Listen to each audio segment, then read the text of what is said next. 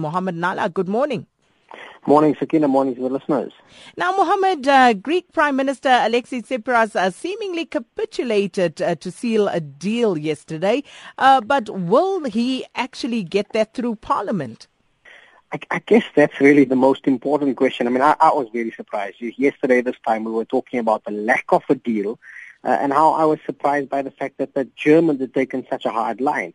And then just a mere few hours after we had spoken, we actually saw Greek Prime Minister capitulate pretty much to all of the demands by his Eurozone creditors, and the news wire saying that a deal had actually been struck. So let's maybe unpack that. What does that really mean? First of all, in terms of a deal being struck, I mean, it's not a done deal in that Prime Minister Tsipras still has to take it back to his parliament. They still have to ratify it. And only in terms of them agreeing, and he's got 72 hours in terms of securing that agreement, will then the other Eurozone finance ministers take it through to their respective parliaments. So there's still quite a bit of process and procedure that needs to be followed. But what's quite surprising to me is that this particular deal is considerably more onerous than the one that actually led to Alexis Tsipras actually taking the Greeks to a referendum.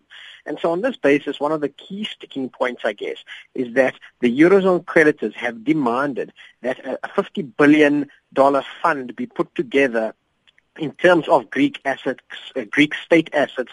It will be housed in Greece, and that was being touted as a bit of a win by the Greek Prime Minister. It was initially touted to be held in Luxembourg, and those assets will be held for either for sale or for generating an income in terms of servicing its debt. And the reason why it's surprising for me is that it is tantamount to ceding over Greek sovereignty over some of those assets. So I'm quite concerned. I think it's really a poor quality deal for the Greeks, so certainly worse than the deal that they had taken to a referendum previously. And I'm just very surprised. I guess it's gotten down to a wire. I don't expect that unless he reconstitutes his parliament, I don't expect the Greek parliament in its current form and construct to ratify the current terms of that deal. And so we're likely to see this noise persist even further for maybe another week or so. Well, we'll wait and see. And, staying with marathon negotiations, the Iran nuclear deal, but that one appears imminent at this stage. Yeah, it's certainly been the week for deals, I guess. I mean, on the one hand, we've got this Greek quagmire. On the other, we've got these Iranian negotiations, and the initial deadline was actually Friday last week, and they've just gone through the fourth consecutive deadline. They just postponed it. So some agreement is actually said to be announced sometime during the course of this morning. Now, that's obviously pressuring Brent crude prices. This deal would certainly be quite historic. I mean, we've got these decade-long tensions between Iran and the United States.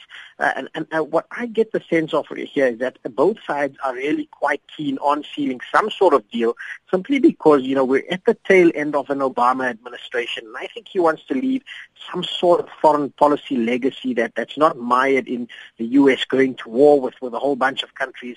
That being said, the Iranians really do need to see these sanctions lifted in order to alleviate some of the damage that has been done to their economy. And the fact of the matter is that the Iranian economy is a massive player, not just in the region, but just in terms of an untapped market for U.S. and global companies. And the core thing here in terms of what to watch that would impact us is that if the Iranian sanctions are lifted, it does mean that roughly 800,000 barrels worth of oil could find its way onto international markets. Now, that wouldn't happen overnight.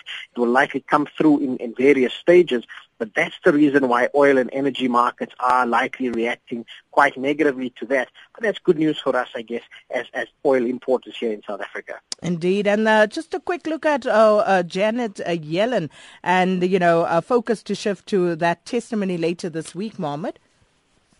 Yes, I mean, in all of this noise with the Greeks and the Iranians, everyone's seemingly forgotten about the bigger structural story at play, and that's the U.S. Federal Reserve possibly hiking their interest rates during the latter part of this year. Now, we've had commentary out of Yellen last week effectively saying that they still believe the Fed will hike rates during the course of this year, but this is Yellen's congressional testimony that starts on Wednesday and runs all the way through into the end of the week.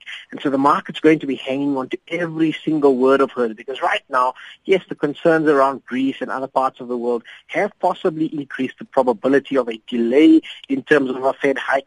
But if you ask me, I still think that there's sufficient scope for the U.S. Federal Reserve to look at a small and a tentative hike, probably as early as the September meeting.